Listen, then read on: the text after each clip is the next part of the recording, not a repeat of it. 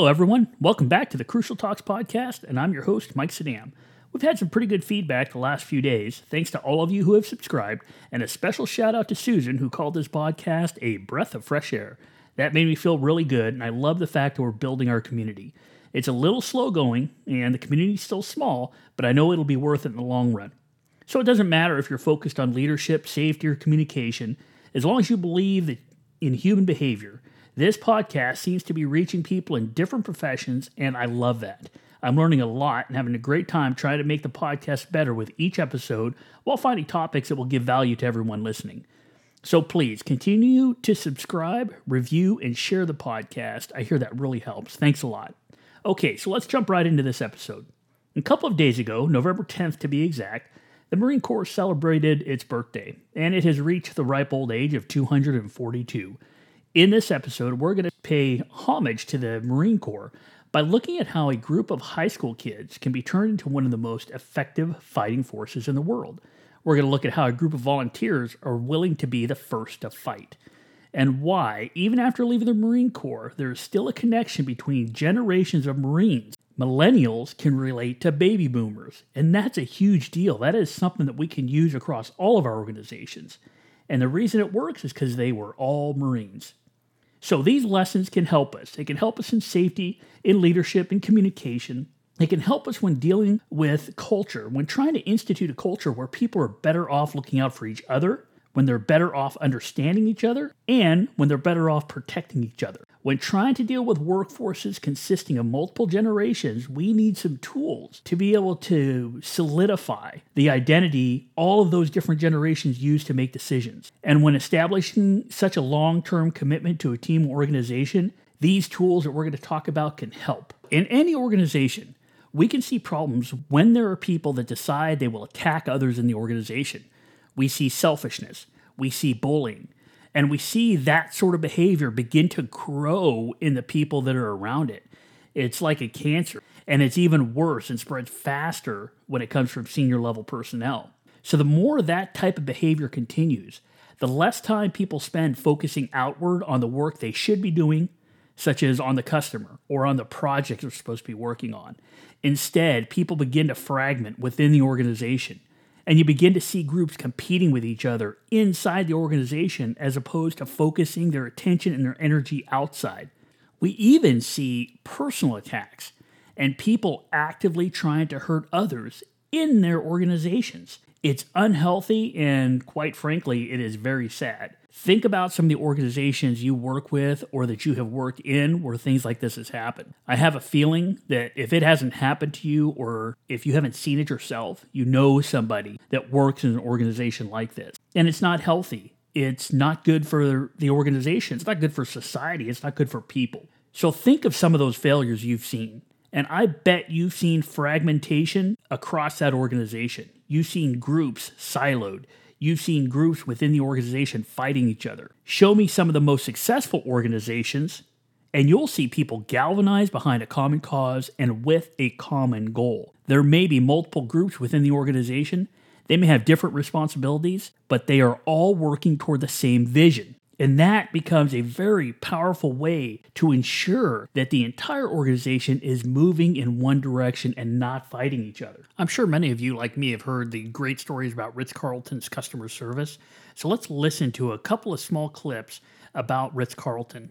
Times have changed in business to where it's no longer about an employee coming to work and performing just a task, which is necessary, but it's the idea of discretionary effort. If that employee is engaged in the organization and they understand the workings of the organization, they make better decisions as to how they will serve that customer. It's not just enough to have a great culture, that's part of the equation, but you also must have the systems behind the smiles that your employees can rely upon to deliver that outstanding service.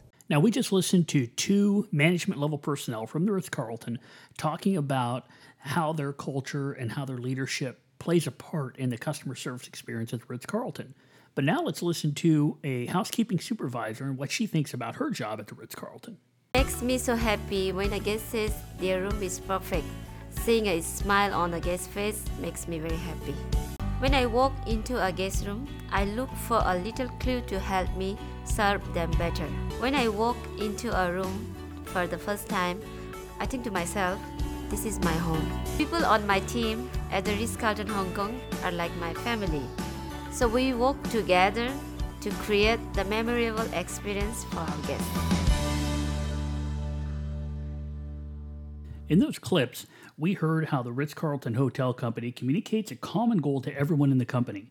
It's about empowerment of the employees at all levels. As a result of sharing that common goal, supporting that common goal, and empowering the employees to reach that goal, harmony ends up growing within the organization. For example, in some of the organizations with the best customer relations, you see everyone from the CEO to customer service specialists to janitors empowered and confident in making decisions to give the customer the best experience possible.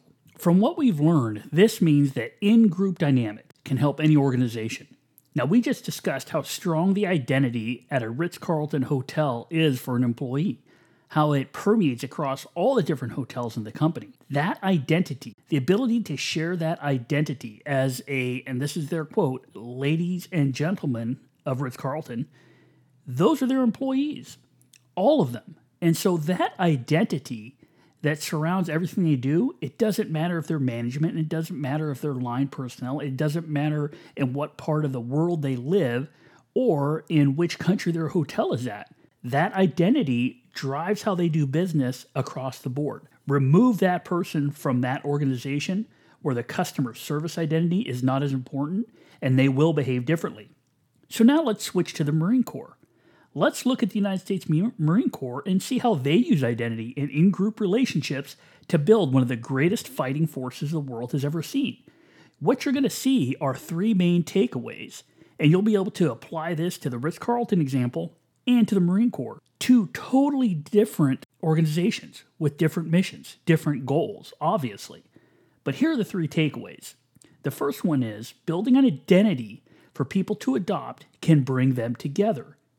The second one is behavior is driven by what people feel is the right thing to do, and the right thing to do is driven by the identity that's important to them at the time. And the third takeaway is identity is powerful enough to drive other identities and roles aside. This can be extremely beneficial when trying to integrate a workforce made up of diverse groups of people. This includes generational divides, regions where people grew up, how they were brought up in their homes, their education levels. That is how important and how powerful identity can be.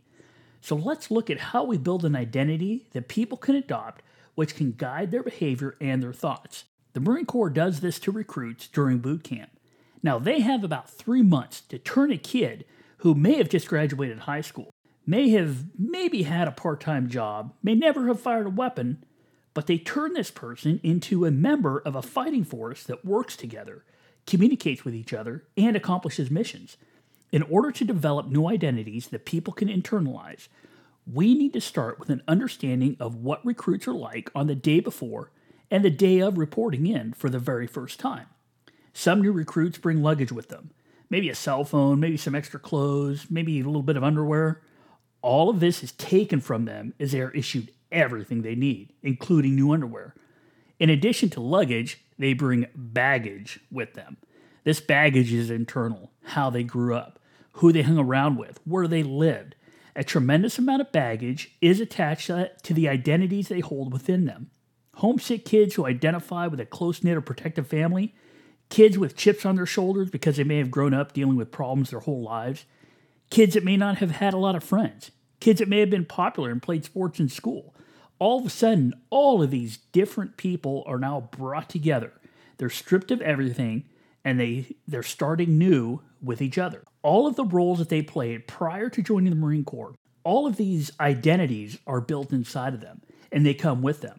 So it's much easier for the Marine Corps to actually take every possession they brought with them. It's a lot tougher for the Marine Corps to strip them of this baggage of identity, but it gets done. In the world of social identity, there is a process we can think of when trying to instill a new identity to change behavior. This can happen within our organizations or our teams or our families. It's something that we can relate to the Marine Corps, but use similar concepts in our own lives. The first thing is we need to realize that the reality people live with is rooted in the identities present within them. These identities provide them with social reality, and this means they use those identities to make sense of their world and make decisions. So for more information on that, please go back to episode 1. I talk all about identity. Next, now that we understand that identities exist within people, we need to have a process to establish a new identity. And this new identity will take hold and give people the tools they need to make decisions in their new world. And this is a 3-step process. The first step, this is where the distinct roles people have adopted in their life, such as being a son or daughter, being the popular kid, being the athlete, being street smart, being a loner, all of these different roles that may be existing in people need to be downplayed. So step 1 is to downplay those existing identities that are within people. This means each individual is treated as that, an individual. The identities within them are not recognized. And if you look at the Marine Corps boot camp, you can see that this happens almost immediately when they report to boot camp. And you're just taking the first step trying to become a member of the world's finest fighting force, the United States Marine Corps. You stay steady. I position attention. That means your heels are touching, feet at a 45-degree angle, and your mouth is shut.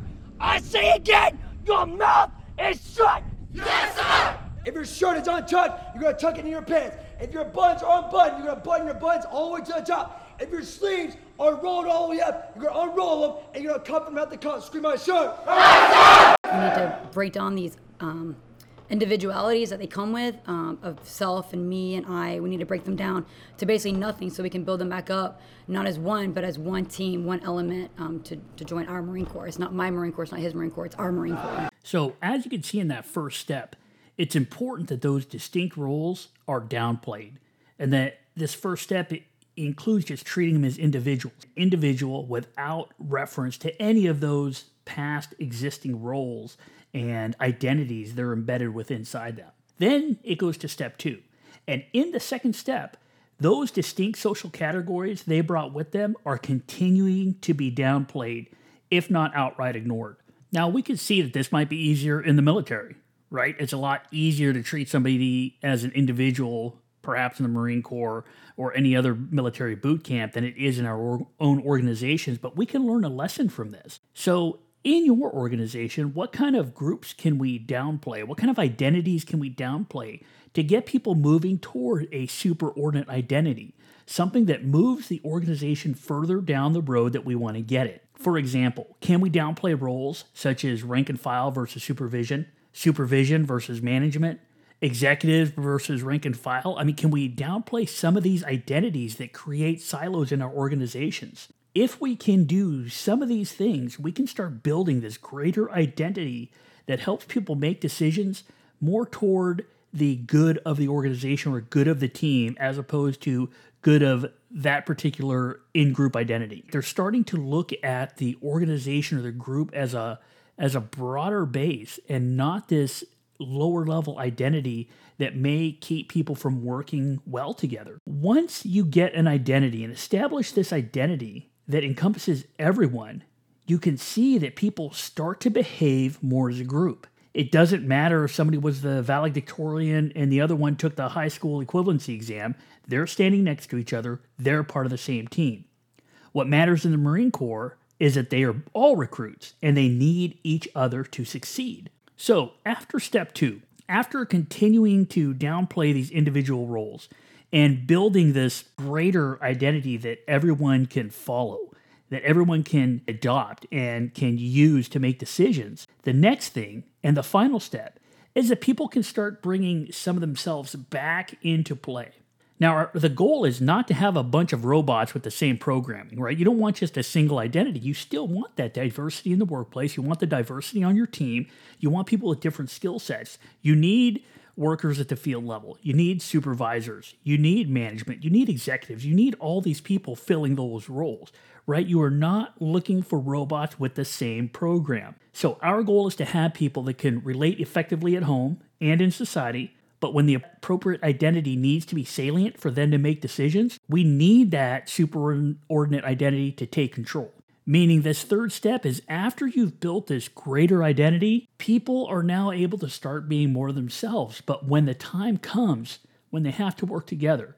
For example, the customer service in Ritz-Carlton. There needs to be people that clean the rooms. There needs to be people that make the meals. There needs to be people that do accounting. There needs to be people that act as concierge. All those roles need to exist. But when the time comes for the ultimate role of customer service provision and filling the role of that identity, those things need to take over. So now let's go back to the Marine Corps. In the Marine Corps, they need a bunch of skill sets to get the job of the Marines done. But when they are standing shoulder to shoulder and the time comes to fight, they stand shoulder to shoulder as Marines. The greater identity of being a Marine takes over, and they use that identity to make decisions and control their behavior. Other identities, such as their focused role, those things can play in.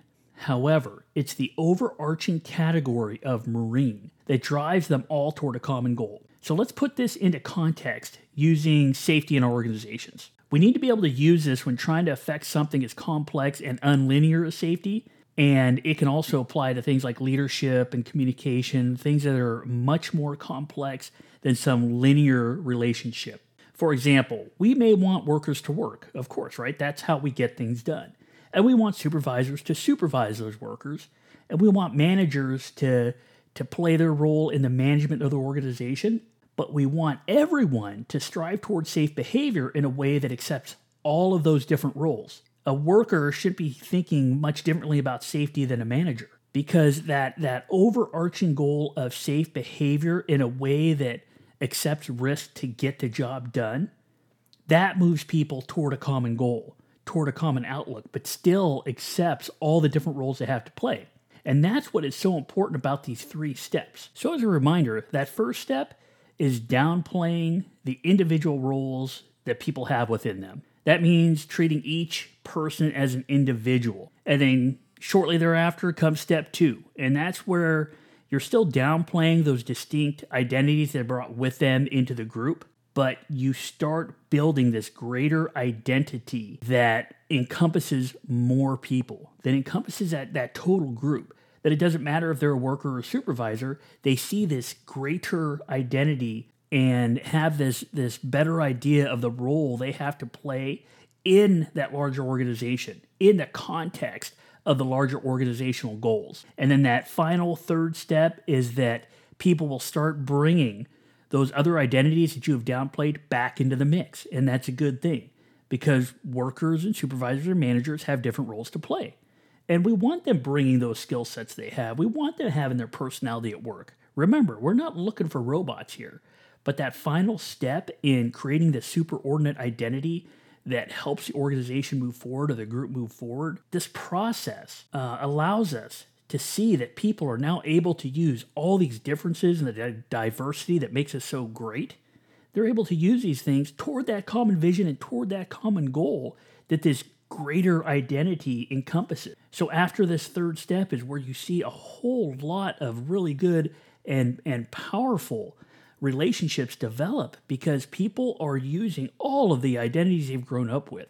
And you're able to use diversity as a strength toward your common goals, because you've created this common identity that no matter where people are from or how people talk or how they grew up, they're able to use for the common good. Today, we talked a lot about identity, and the important thing was we went through 3 steps on how to actually use identity to change behavior. And we did it by looking at 2 totally separate organizations, the Ritz-Carlton and the United States Marine Corps. But you can see in both of those organizations that this process exists and that it works, and that it transcends a lot of things that separate us today, from generational boundaries to where we grew up to where we went to school to our education level. These processes help us develop a group of people that can work toward a common goal. So thank you for listening. This was the 5th episode in the Crucial Talks podcast. Again, please share the podcast, review it, give it a good rating, and let your friends know about it. I really want to grow this community of practitioners. And again, you can contact me at any time by visiting my website at crucialtalks.com, or contact me via email, LinkedIn, Twitter, Facebook, all of the above. I learned so much from other people and believe that our relationships can help us all succeed. Have a great week. Thanks for listening. And remember, if we want to understand behavior, we need to understand what drives people.